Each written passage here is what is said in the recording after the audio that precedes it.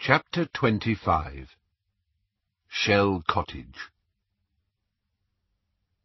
Bill and Fleur's cottage stood alone on a cliff overlooking the sea, its walls embedded with shells and whitewashed. It was a lonely and beautiful place. Wherever Harry went, inside the tiny cottage or its garden, he could hear the constant ebb and flow of the sea, like the breathing of some great slumbering creature.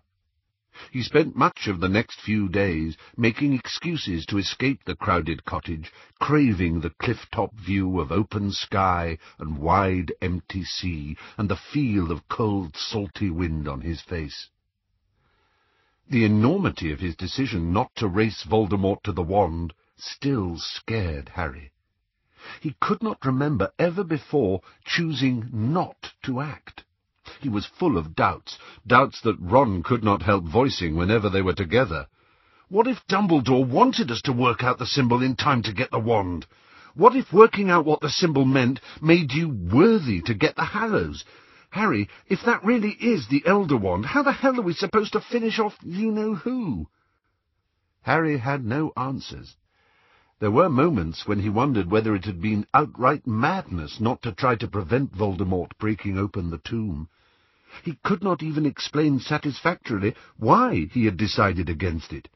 Every time he tried to reconstruct the internal arguments that had led to his decision, they sounded feebler to him.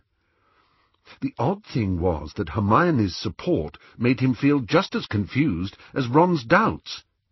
Now forced to accept that the Elder Wand was real, she maintained that it was an evil object, and that the way Voldemort had taken possession of it was repellent, not to be considered. "You could never have done that, Harry," she said again and again. "You couldn't have broken into Dumbledore's tomb." But the idea of Dumbledore's corpse frightened Harry much less than the possibility that he might have misunderstood the living Dumbledore's intentions. He felt that he was still groping in the dark. He had chosen his path, but kept looking back, wondering whether he had misread the signs, whether he should not have taken the other way. From time to time, anger at Dumbledore crashed over him again, powerful as the waves slamming themselves against the cliff beneath the cottage, anger that Dumbledore had not explained before he died. "But is he dead?" said Ron 3 days after they had arrived at the cottage. Harry had been staring out over the wall that separated the cottage garden from the cliff when Ron and Hermione had found him. He wished they had not, having no wish to join in with their argument. "Yes, he is. Ron, please don't start that again." "Look at the facts, Hermione," said Ron, speaking across Harry, who continued to gaze at the horizon. "The silver doe, the sword, the eye Harry saw in the mirror. Harry admits he could have imagined the eye. Don't you, Harry?" "I could have," said Harry, without looking at her. "But you don't think you did, do you?" asked Ron. "No, I don't," said Harry. "There you go," said Ron quickly, before Hermione could carry on. "If it wasn't Dumbledore, explain how Dobby knew we were in the cellar, Hermione." "I can't. But can you explain how Dumbledore sent him to us if he's lying in a tomb at Hogwarts?" "I don't know, it could have been his ghost." "Dumbledore wouldn't come back as a ghost," said Harry. There was little about Dumbledore he was sure of now, but he knew that much. "He would have gone on." "What do you mean, gone on?" asked Ron, but before Harry could say any more, a voice behind them said, "Harry?" Fleur had come out of the cottage, her long silver hair flying in the breeze. "Harry, Griphook would like to speak to you. He is in the smallest bedroom. He says he does not want to be overheard." Her dislike of the goblins sending her to deliver messages was clear. She looked irritable as she walked back round the house. Griphook was waiting for them, as Fleur had said, in the tiniest of the cottage's 3 bedrooms, in which Hermione and Luna slept by night. He had drawn the red cotton curtains against the bright cloudy sky, which gave the room a fiery glow at odds with the rest of the airy, light cottage. "I have reached my decision, Harry Potter," said the goblin, who was sitting cross-legged in a low chair, drumming its arms with his spindly fingers. "Though the goblins of Gringotts will consider it base treachery, I have decided to help you." "That's great," said Harry, relief surging through him. "Griphook, thank you. We're really—" "In return," said the goblin firmly, "for payment." Slightly taken aback, Harry hesitated. "How much do you want? I've got gold." "Not gold," said Griphook. "I have gold." His black eyes glittered. There were no whites to his eyes. "I want the sword of Godric Gryffindor." Harry's spirits plummeted. "You can't have that," he said. "I'm sorry." "Then," said the goblin softly, "we have a problem." "We can give you something else," said Ron eagerly. "I'll bet the Lestranges have got loads of stuff. You can take your pick once we get into the vault." He had said the wrong thing. Griphook flushed angrily. "I am not a thief, boy. I am not trying to procure treasures to which I have no right." "The sword's ours." "It is not," said the goblin. "We're Gryffindors, and it was Godric Gryffindor's." "And before it was Gryffindor's, whose was it?" demanded the goblin, sitting up straight. "No one's," said Ron. "It was made for him, wasn't it?" "No!" cried the goblin, bristling with anger as he pointed a long finger at Ron. "Wizarding arrogance again! That sword was Ragnarok the First's, taken from him by Godric Gryffindor. It is a lost treasure, a masterpiece of goblin work. It belongs with the goblins. The sword is the price of my hire. Take it or leave it." Griphook glared at them. Harry glanced at the other two, then said, "We need to discuss this, Griphook, if that's all right. Could you give us a few minutes?" The goblin nodded, looking sour. Downstairs in the empty sitting-room, Harry walked to the fireplace, brow furrowed, trying to think what to do. Behind him, Ron said, "He's having a laugh. We can't let him have that sword." "Is it true?" Harry asked Hermione. "Was the sword stolen by Gryffindor?" "I don't know," she said hopelessly. "Wizarding history often skates over what the wizards have done to other magical races, but there's no account that I know of that says Gryffindor stole the sword." "It'll be one of those goblin stories," said Ron, "about how the wizards are always trying to get one over on them. I suppose we should think ourselves lucky he hasn't asked for one of our wands." "Goblins have got good reason to dislike wizards, Ron," said Hermione. "They've been treated brutally in the past." "Goblins aren't exactly fluffy little bunnies, though, are they?" said Ron. "They've killed plenty of us. They've fought dirty, too." "But arguing with Griphook about whose race is most underhand and violent isn't going to make him more likely to help us, is it?" There was a pause while they tried to think of a way round the problem. Harry looked out of the window at Dobby's grave.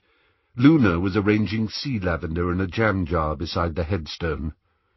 "OK," said Ron, and Harry turned back to face him. "How's this? We tell Griphook we need the sword until we get inside the vault, and then he can have it. There's a fake in there, isn't there? We switch them and give him the fake." "Ron, he'd know the difference better than we would," said Hermione. "He's the only one who realised there had been a swap." "Yeah, but we could scarper before he realises." He quailed beneath the look Hermione was giving him. "That," she said quietly, "is despicable. Ask for his help, then double-cross him. And you wonder why goblins don't like wizards, Ron?" Ron's ears had turned red. All right. It was the only thing I could think of. What's your solution, then?" "We need to offer him something else, something just as valuable." "Brilliant. I'll go and get one of our other ancient goblin-made swords, and you can gift-wrap it." Silence fell between them again. Harry was sure that the goblin would accept nothing but the sword, even if they had something as valuable to offer him. Yet the sword was their one indispensable weapon against the Horcruxes. He closed his eyes for a moment or two, and listened to the rush of the sea. The idea that Gryffindor might have stolen the sword was unpleasant to him. He had always been proud to be a Gryffindor. Gryffindor had been the champion of Muggleborns, the wizard who had clashed with the pure-blood-loving Slytherin. "Maybe he's lying," Harry said, opening his eyes again. "Griphook, maybe Gryffindor didn't take the sword. How do we know the goblin version of history's right?" "Does it make a difference?" asked Hermione.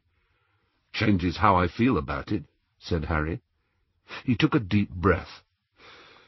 "We'll tell him he can have the sword after he's helped us get into that vault, but we'll be careful to avoid telling him exactly when he can have it." A grin spread slowly across Ron's face. Hermione, however, looked alarmed. "Harry, we can't—" "He can have it," Harry went on, "after we've used it on all of the Horcruxes. I'll make sure he gets it then. I'll keep my word." "But that could be years," said Hermione. "I know that, but he needn't. I won't be lying, really." Harry met her eyes with a mixture of defiance and shame. He remembered the words that had been engraved over the gateway to Nurmengard, "For the greater good." He pushed the idea away. What choice did they have? "I don't like it," said Hermione. "Nor do I, much," Harry admitted. "Well, I think it's genius," said Ron, standing up again. "Let's go and tell him." Back in the smallest bedroom, Harry made the offer, careful to phrase it so as not to give any definite time for the handover of the sword. Hermione frowned at the floor while he was speaking. He felt irritated at her, afraid that she might give the game away. However, Griphook had eyes for nobody but Harry. "I have your word, Harry Potter, that you will give me the sword of Gryffindor if I help you?" "Yes," said Harry. "Then shake," said the goblin, holding out his hand. Harry took it and shook. He wondered whether those black eyes saw any misgivings in his own. Then Griphook relinquished him, clapped his hands together, and said, "So, we begin." It was like planning to break into the Ministry all over again. They settled to work in the smallest bedroom, which was kept, according to Griphook's preference, in semi-darkness. "I have visited the Lestrange's vault only once," Griphook told them, "on the occasion I was told to place inside it the false sword. It is one of the most ancient chambers. The oldest wizarding families store their treasures at the deepest level, where the vaults are largest and best protected." They remained shut in the cupboard-like room for hours at a time. Slowly the days stretched into weeks. There was problem after problem to overcome, not least of which was that their store of polyjuice potion was greatly depleted. "There's really only enough left for one of us," said Hermione, tilting the thick mud-like potion against the lamplight. "That'll be enough," said Harry, who was examining Griphook's hand-drawn map of the deepest passageways.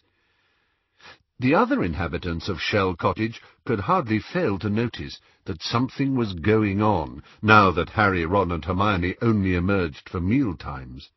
Nobody asked questions, although Harry often felt Bill's eyes on the three of them at the table, thoughtful, concerned. The longer they spent together, the more Harry realized that he did not much like the goblin. Griphook was unexpectedly bloodthirsty, laughed at the idea of pain in lesser creatures, and seemed to relish the possibility that they might have to hurt other wizards to reach the Lestrange's vault. Harry could tell that his distaste was shared by the other two, but they did not discuss it. They needed Griphook. The goblin ate only grudgingly with the rest of them. Even after his legs had mended, he continued to request trays of food in his room, like the still frail Ollivander, until Bill, following an angry outburst from Fleur, went upstairs to tell him that the arrangement could not continue. Thereafter, Griphook joined them at the overcrowded table, although he refused to eat the same food, insisting instead on lumps of raw meat, roots, and various fungi. Harry felt responsible. It was, after all, he who had insisted that the goblin remain at Shell Cottage so that he could question him. His fault that the whole Weasley family had been driven into hiding, that Bill, Fred, George, and Mr. Weasley could no longer work. "I'm sorry," he told Fleur one blustery April evening as he helped her prepare dinner. "I never meant you to have to deal with all of this." She had just set some knives to work, chopping up steaks for Griphook and Bill, who had preferred his meat bloody ever since he had been attacked by Greyback. While the knives sliced away behind her, her somewhat irritable expression softened. "Harry, you saved my sister's life. I do not forget." This was not, strictly speaking, true, but Harry decided against reminding her that Gabrielle had never been in real danger.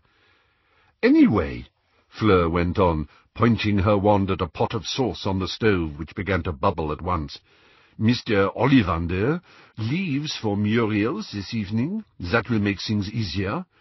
The goblin," she scowled a little at the mention of him, "can move downstairs, and you, Ron, and Dean can take that room." "We don't mind sleeping in the living room," said Harry, who knew that Griphook would think poorly of having to sleep on the sofa. Keeping Griphook happy was essential to their plans. "Don't worry about us." And when she tried to protest, he went on, "We'll be off your hands soon, too, Ron, Hermione, and I. We won't need to be here much longer." "But what do you mean?" she said, frowning at him, her wand pointing at the casserole dish now suspended in mid-air. "Of course you must not leave. You are safe here." She looked rather like Mrs. Weasley as she said it, and he was glad that the back door opened at that moment. Luna and Dean entered, their hair damp from the rain outside, and their arms full of driftwood. "And tiny little ears," Luna was saying, "a bit like a hippo's, Daddy says, only purple and hairy. And if you want to call them, you have to hum. They prefer a waltz, nothing too fast." Looking uncomfortable, Dean shrugged at Harry as he passed, following Luna into the combined dining and sitting room where Ron and Hermione were laying the dinner table. Seizing the chance to escape Fleur's questions, Harry grabbed 2 jugs of pumpkin juice and followed them. "And if you ever come to our house, I'll be able to show you the horn. Daddy wrote to me about it, but I haven't seen it yet, because the Death Eaters took me from the Hogwarts Express, and I never got home for Christmas," Luna was saying, as she and Dean relayed the fire. "Luna, we told you," Hermione called over to her. "That horn exploded. It came from an erumpent, not a crumple-horn snorkack." "No, it was definitely a snorkack horn," said Luna serenely. "Daddy told me. It will probably have reformed by now. They mend themselves, you know." Hermione shook her head and continued laying down forks as Bill appeared, leading Mr. Ollivander down the stairs. The wand-maker still looked exceptionally frail, and he clung to Bill's arm as the latter supported him, carrying a large suitcase. "I'm going to miss you, Mr. Ollivander," said Luna, approaching the old man. "And I you, my dear," said Ollivander, patting her on the shoulder. "You were an inexpressible comfort to me in that terrible place." "So, au revoir, Mr. Ollivander," said Fleur, kissing him on both cheeks. "And I wonder whether you could oblige me by delivering a package to Bill's Auntie Muriel. I never returned her tiara." "It will be an honour," said Ollivander with a little bow. "The very least I can do in return for your generous hospitality." Fleur drew out a worn velvet case, which she opened to show the wand-maker. The tiara sat glittering and twinkling in the light from the low-hanging lamp. "Moonstones and diamonds," said Griphook, who had sidled into the room without Harry noticing. "Made by goblins, I think."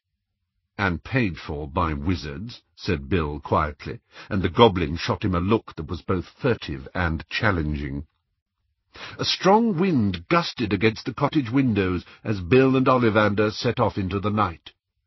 The rest of them squeezed in around the table, elbow to elbow, and with barely enough room to move, they started to eat. The fire crackled and popped in the grate beside them. Fleur, Harry noticed, was merely playing with her food. She glanced at the window every few minutes.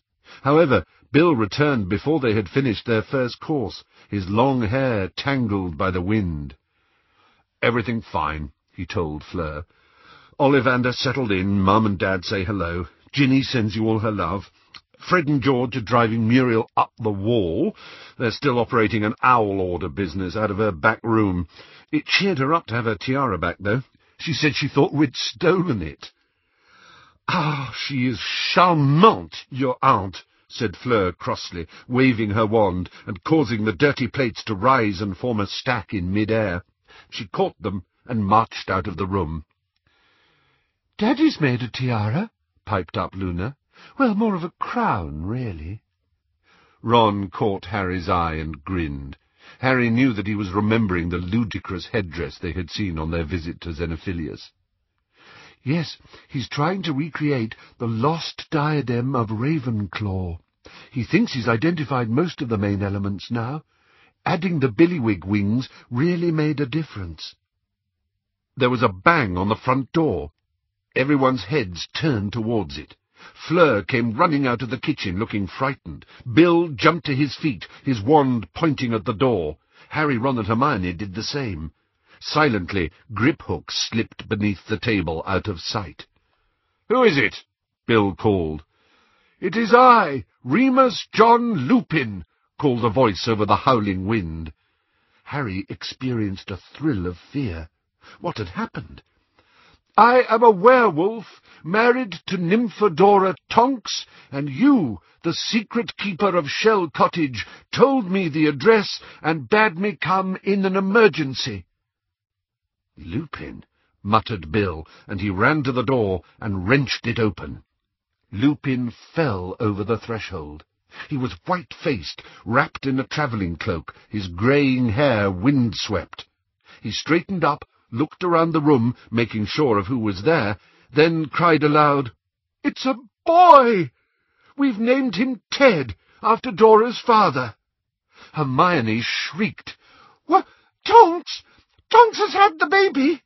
Yes, she's had the baby!" shouted Lupin.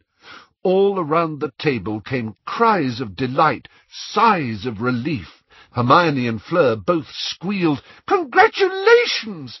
and Ron said, "Blimey, a baby!" as if he had never heard of such a thing before. Yes, a boy," said Lupin again, who seemed dazed by his own happiness. He strode round the table and hugged Harry. The scene in the basement of Grimmauld Place might never have happened. "You'll be godfather," he said as he released Harry. Me?" stammered Harry. "You? Yes, of course. Dora quite agrees. No one better." Yeah, blimey." Harry felt overwhelmed, astonished, delighted. Now Bill was hurrying to fetch wine, and Fleur was persuading Lupin to join them for a drink. "I can't stay long. I must get back," said Lupin, beaming around at them all. He looked years younger than Harry had ever seen him. Thank you, Bill." Bill had soon filled all of their goblets. They stood and raised them high in a toast. "To Teddy Remus Lupin," said Lupin, "a great wizard in the making." "Who does he look like?" Fleur inquired. "I think he looks like Dora, but she thinks he is like me. Not much hair. It looked black when he was born, but I swear it's turned ginger in the hours since. Probably be blonde by the time I get back.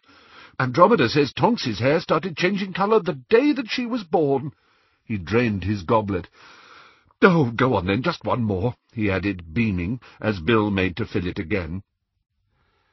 The wind buffeted the little cottage, and the fire leapt and crackled, and Bill was soon opening another bottle of wine. Lupin's news seemed to have taken them out of themselves, removed them for a while from their state of siege. Tidings of new life were exhilarating. Only the goblin seemed untouched by the suddenly festive atmosphere, and after a while he slunk back to the bedroom he now occupied alone. Harry thought he was the only one who had noticed this, until he saw Bill's eyes following the goblin up the stairs. "No, I really must get back," said Lupin at last, declining yet another goblet of wine. He got to his feet and pulled his travelling cloak back around himself. Goodbye. I'll try and bring some pictures in a few days' time. They'll all be so glad to know that I've seen you." He fastened his cloak and made his farewells, hugging the women and grasping hands with the men, then, still beaming, returned into the wild night. "Godfather, Harry," said Bill, as they walked into the kitchen together, helping clear the table. "A real honour. Congratulations." As Harry set down the empty goblets he was carrying, Bill pulled the door behind him closed, shutting out the still voluble voices of the others, who were continuing to celebrate even in Lupin's absence. "I wanted a private word, actually, Harry. It hasn't been easy to get an opportunity with the cottage this full of people." Bill hesitated. "Harry, you're planning something with Griphook." It was a statement, not a question, and Harry did not bother to deny it. He merely looked at Bill, waiting. "I know goblins," said Bill. "I've worked for Gringotts ever since I left Hogwarts. As far as there can be friendship between wizards and goblins, I have goblin friends, or at least goblins I know well and like." Again Bill hesitated. "Harry, what do you want from Griphook, and what have you promised him in return?" "I can't tell you that," said Harry. "Sorry, Bill." The kitchen door opened behind them. Fleur was trying to bring through more empty goblets. "Wait," Bill told her. "Just a moment." She backed out, and he closed the door again. "Then I have to say this," Bill went on. "If you have struck any kind of bargain with Griphook, and most particularly if that bargain involves treasure, you must be exceptionally careful. Goblin notions of ownership, payment, and repayment are not the same as human ones." Harry felt a slight squirm of discomfort, as though a small snake had stirred inside him. "What do you mean?" he asked. "We're talking about a different breed of being," said Bill. "Dealings between wizards and goblins have been fraught for centuries, but you'll know all that from history of magic. There has been fault on both sides. I would never claim that wizards have been innocent. However, there is a belief among some goblins, and those at Gringotts are perhaps most prone to it, that wizards cannot be trusted in matters of gold and treasure, that they have no respect for goblin ownership." "I respect," Harry began, but Bill shook his head. "You don't understand, Harry. Nobody could understand unless they've lived with goblins. To a goblin, the rightful and true master of any object is the maker, not the purchaser. All goblin-made objects are, in goblin eyes, rightfully theirs. But if it was bought, then they would consider it rented by the one who had paid the money. They have, however, great difficulty with the idea of goblin-made objects passing from wizard to wizard." He saw Griphook's face when the tiara passed under his eyes. He disapproves. I believe he thinks, as do the fiercest of his kind, that it ought to have been returned to the goblins once the original purchaser died. They consider our habit of keeping goblin-made objects, passing them from wizard to wizard without further payment, little more than theft. Harry had an ominous feeling now. He wondered whether Bill guessed more than he was letting on. "All I am saying," said Bill, setting his hand on the door back into the sitting-room, "is to be very careful what you promise goblins, Harry. It would be less dangerous to break into Gringotts than to renege on a promise to a goblin." "Right," said Harry, as Bill opened the door. "Yeah, thanks. I'll bear that in mind." As he followed Bill back to the others, a wry thought came to him, born no doubt of the wine he had drunk. He seemed set on course to become just as reckless a godfather to Teddy Lupin as Sirius Black had been to him.